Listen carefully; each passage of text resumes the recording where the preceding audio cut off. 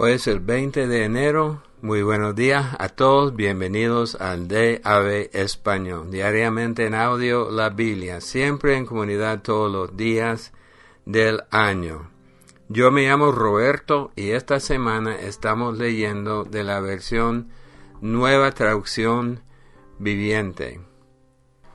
Estamos en el capítulo 41:17 de Génesis y vamos a leer hasta el final del capítulo 42 y seguimos en el relato de José. Entonces el faraón le contó su sueño a José. En mi sueño, le dijo, yo estaba de pie a la orilla del río Nilo y vi 7 vacas gordas y sanas que salían del río y comenzaban a pastar entre los juncos. Luego vi 7 vacas flacas y raquíticas con aspecto enfermizo que salían después de las primeras. Jamás había visto unos animales tan lamentables en toda la tierra de Egipto. Entonces esas vacas flacas y raquíticas se comieron a las 7 vacas gordas, pero nadie lo hubiera creído porque después seguían siendo tan flacas y raquíticas como antes. Luego me desperté. En mi sueño también vi 7 espigas llenas de grano, robustas y hermosas, que crecían de un solo tallo. Después aparecieron otras 7 espigas de grano, pero estaban infestadas, resecas y marchitadas por el viento oriental. Entonces las espigas secas se tragaron a las 7 robustas. Les conté esos sueños a los magos, pero ninguno pudo decirme lo que significan. José respondió, ambos sueños del faraón significan lo mismo. Dios le da a conocer de antemano al faraón lo que está por hacer. Las 7 vacas sanas y las 7 espigas robustas representan 7 años de prosperidad. Las 7 vacas flacas y raquíticas que salieron después y las 7 espigas resecas y marchitadas por el viento oriental representan 7 años de hambre. Esto sucederá tal como lo he descrito, pues Dios ha revelado de antemano al faraón lo que está por hacer. Los próximos 7 años serán un periodo de gran prosperidad en toda la tierra de Egipto. Pero después llegarán 7 años de un hambre tan intensa que hará olvidar toda esa prosperidad de Egipto. El hambre destruirá la tierra. La hambruna será tan grave que borrará hasta el recuerdo de los años buenos. El haber tenido 2 sueños similares significa que esos acontecimientos fueron decretados por Dios, y Él hará que ocurran pronto. Por lo tanto, el faraón debería encontrar a un hombre inteligente y sabio, y ponerlo a cargo de toda la tierra de Egipto. Después el faraón debería nombrar supervisores de la tierra, a fin de que almacenen 1/5 parte de la cosecha durante los 7 años buenos. Haga que ellos reúnan toda la producción de alimentos en los años buenos que vienen y lleven a los graneros del faraón. Almacene bien el grano y vigílelo para que haya alimento en las ciudades. De esa manera habrá suficiente para comer cuando lleguen los 7 años de hambre sobre la tierra de Egipto. De lo contrario, el hambre destruirá la tierra. Las sugerencias de José fueron bien recibidas por el faraón y sus funcionarios. Entonces el faraón preguntó a sus funcionarios, ¿acaso encontraremos a alguien como este hombre, tan claramente lleno del Espíritu de Dios? Así que el faraón dijo a José, como Dios te ha revelado el significado de los sueños a ti, es obvio que no hay nadie más sabio e inteligente que tú. Quedarás a cargo de mi palacio, y toda mi gente recibirá órdenes de ti. Solo yo, sentado en mi trono, tendré un rango superior al tuyo. El faraón dijo a José, yo aquí en persona te pongo a cargo de toda la tierra de Egipto. Luego el faraón se quitó de la mano el anillo con su sello oficial y lo puso en el dedo de José. lo vistió con ropa de lino de la mejor calidad y le puso un collar de oro. Después hizo que José subiera al carro de guerra reservado para su segundo en autoridad, y donde quiera que iba José, se gritaba la orden: arrodíllense. Así que el faraón puso a José a cargo de todo Egipto, y le dijo: yo soy el faraón, pero nadie levantará una mano ni un pie en toda la tierra de Egipto sin tu aprobación. Luego el faraón le puso un nuevo nombre a José, un nombre egipcio, Zaphnath Panea. También le dio una esposa, quien se llamaba Asenath, y era hija de Potifera, el sacerdote de On. Entonces José se hizo cargo de toda la tierra de Egipto. Tenía 30 años cuando comenzó a servir en el palacio del faraón, rey de Egipto. Después, cuando José salió de la presencia del faraón, inspeccionó toda la tierra de Egipto. Tal como se había predicho, la tierra produjo cosecha abundante durante 7 años. Todos esos años José recogió todas las cosechas que crecieron en Egipto y guardó en las ciudades el grano de los campos aledaños. Acumuló grandes cantidades de grano, tanto como si fuera arena a la orilla del mar. Al final dejó de registrar las cantidades porque había tanto que resultaba imposible medirlo. Durante ese tiempo, antes del primer año de hambre, le nacieron 2 hijos a José y a su esposa Asenath, hija de Potifera, el sacerdote de On. José llamó a su hijo mayor Manasés, porque dijo: Dios me hizo olvidar todas mis angustias, y a todos los de la familia de mi padre. José llamó a su segundo hijo Efraín, porque dijo: Dios me hizo fructífero en esta tierra de mi aflicción. Finalmente acabaron los 7 años de cosecha abundantes en toda la tierra de Egipto. Después comenzaron los 7 años de hambre, tal como José había predicho. El hambre también azotó a todas las regiones vecinas, pero en todo Egipto había alimento de sobra. Con el tiempo, sin embargo, el hambre se extendió por toda la tierra de Egipto también. Cuando la gente reclamó alimento al faraón, él le dijo: vayan a ver a José y hagan todo lo que él les diga. Entonces, dada la gravedad del hambre en todas las partes, José abrió los graneros y distribuyó grano a los egipcios, porque el hambre era intensa en toda la tierra de Egipto. Y llegaba a Egipto gente de todas partes para comprarle grano a José, porque el hambre era intensa en todo el mundo. Cuando Jacob oyó que había grano en Egipto, le dijo a sus hijos: ¿por qué están ahí, sin hacer nada, mirándose uno a otro? He oído que hay grano en Egipto. Desciendan a Egipto y compren suficiente grano para que sigamos con vida. De no ser así, moriremos. Entonces los 10 hermanos mayores de José descendieron a Egipto a comprar grano. Pero Jacob no dejó que el hermano menor de José, Benjamín, fuera con ellos, por temor a que pudiera sufrir algún daño.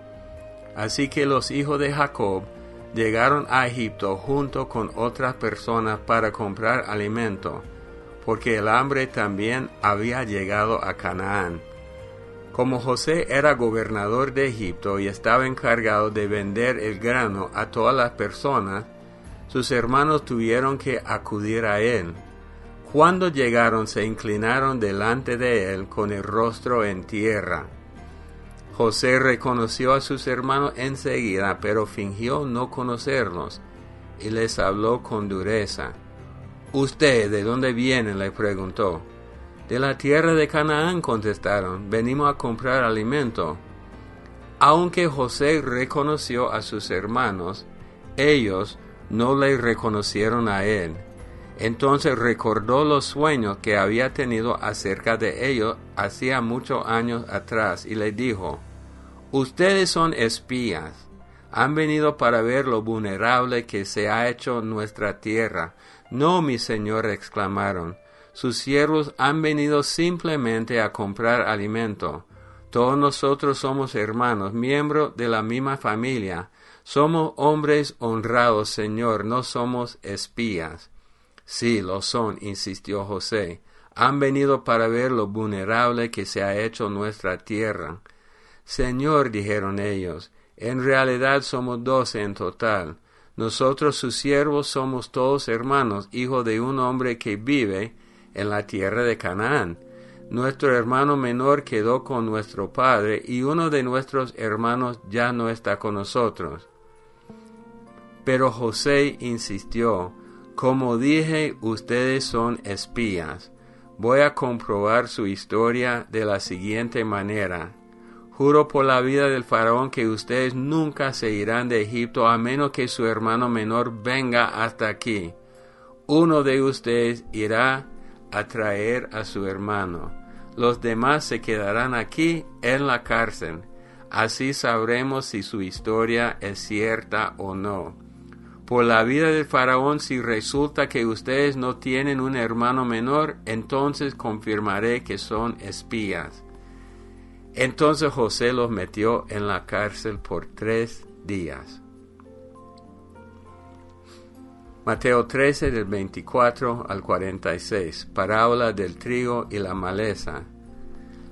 La siguiente es otra historia que contó Jesús. El reino del cielo es como un agricultor que sembró buena semilla en su campo. Pero aquella noche, mientras los trabajadores dormían, vino su enemigo, sembró hierbas malas entre el trigo y se escabulló. Cuando el cultivo comenzó a crecer y a producir granos, la maleza también creció. Los empleados del agricultor fueron a hablar con él y le dijeron, Señor, el campo donde usted sembró la buena semilla está lleno de maleza. ¿De dónde salió? Eso es obra de un enemigo, exclamó el agricultor. ¿Arrancamos la maleza?, le preguntaron. No, contestó el amo.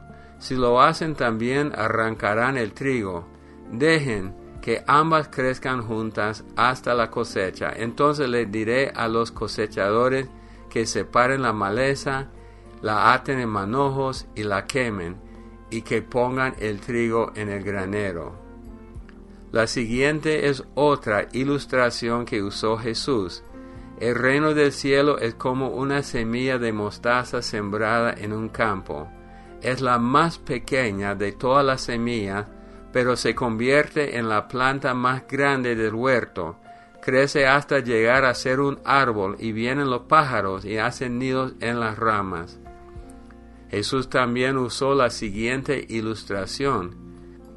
El reino del cielo es como la levadura que utilizó una mujer para hacer pan. Aunque puso solo una pequeña porción de levadura en 3 medidas de harina, la levadura impregnó toda la masa. Jesús siempre usaba historias e ilustraciones como esas cuando hablaba con las multitudes. De hecho, nunca les habló sin usar parábola. Así se cumplió lo que había dicho Dios por medio del profeta. Les hablaré en parábolas, les explicaré cosas escondidas desde la creación del mundo. Luego Jesús dejó a las multitudes afuera y entró en la casa.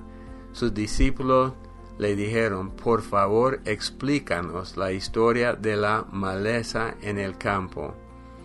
Jesús respondió, el Hijo del Hombre es el agricultor que siembra la buena semilla.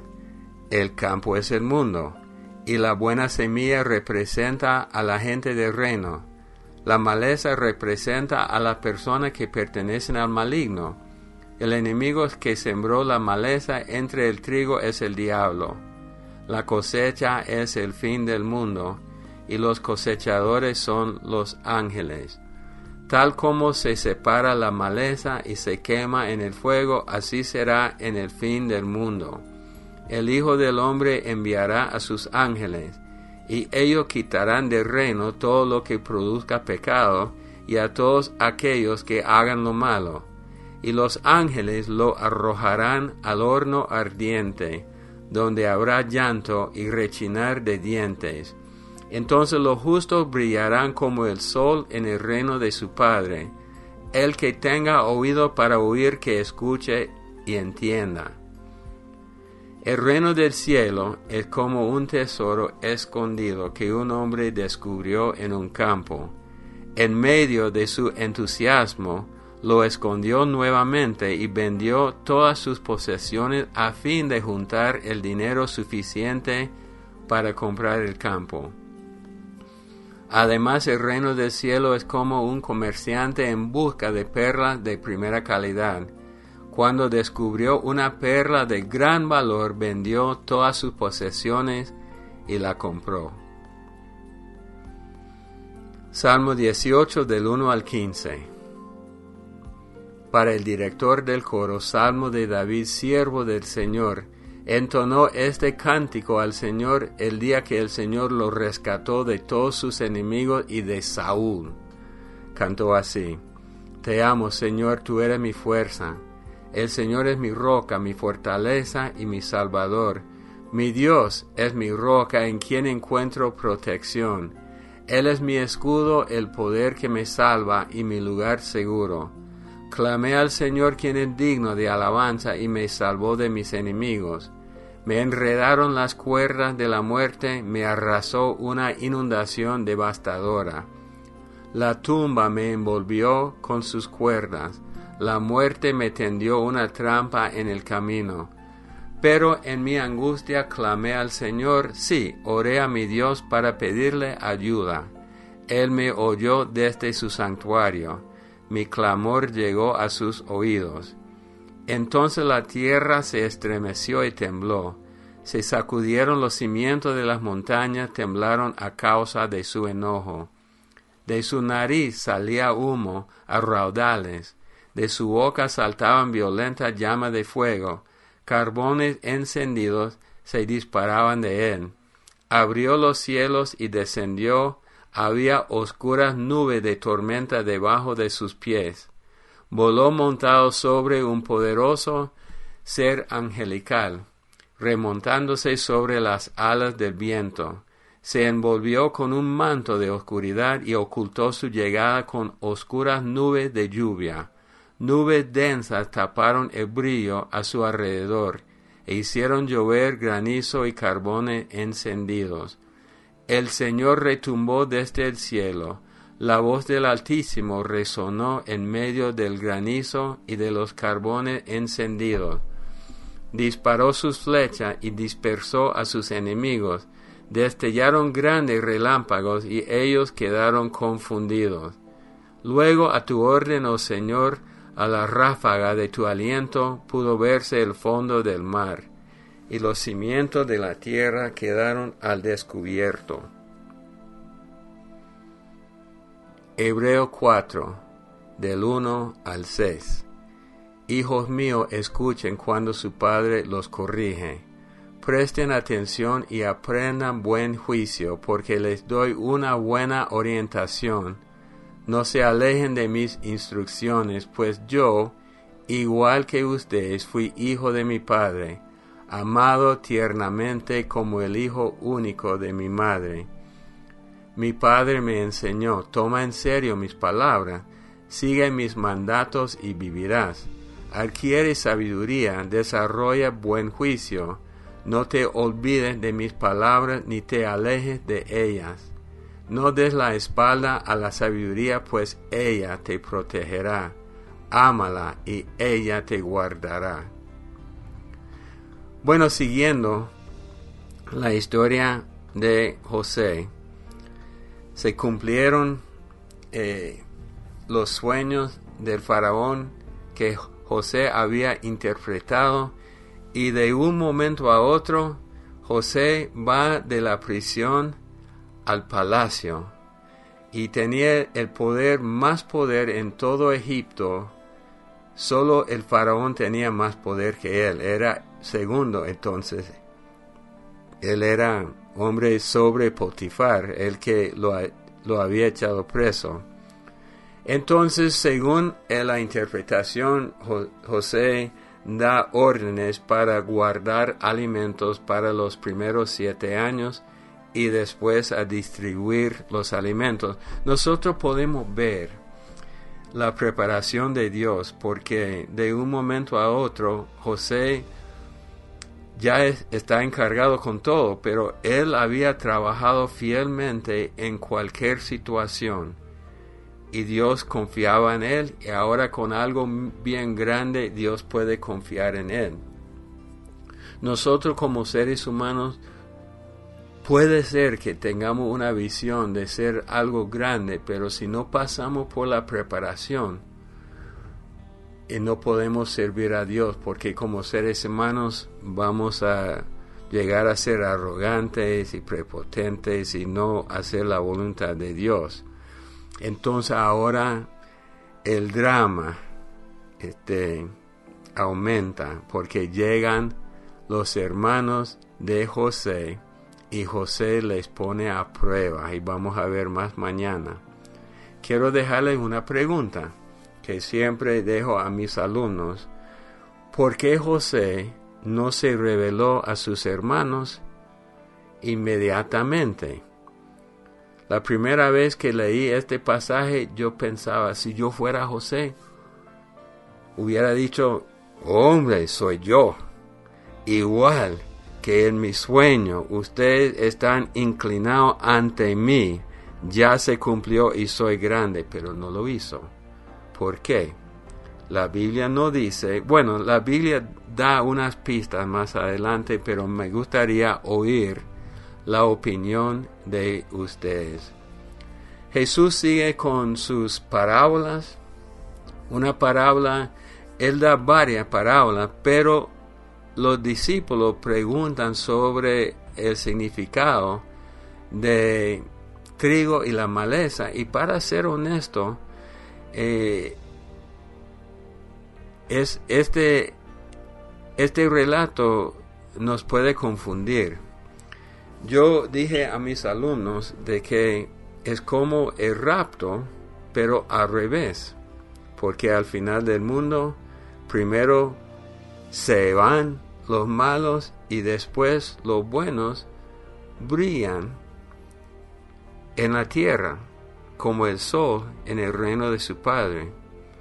Me gustaría saber su opinión, si tiene que ver con eso o no. Siempre, hermanos, usando las 3 palabras: información, revelación, transformación. Queremos leer la información, pero queremos que esta información ungida por Dios entre a nuestros corazones para poder transformarnos. Entonces, quiero saber sus opiniones sobre todo esto. Oremos. Padre Dios, te damos gracias en el nombre de Cristo Jesús por tu palabra, por el relato de José, que es un líder verdadero.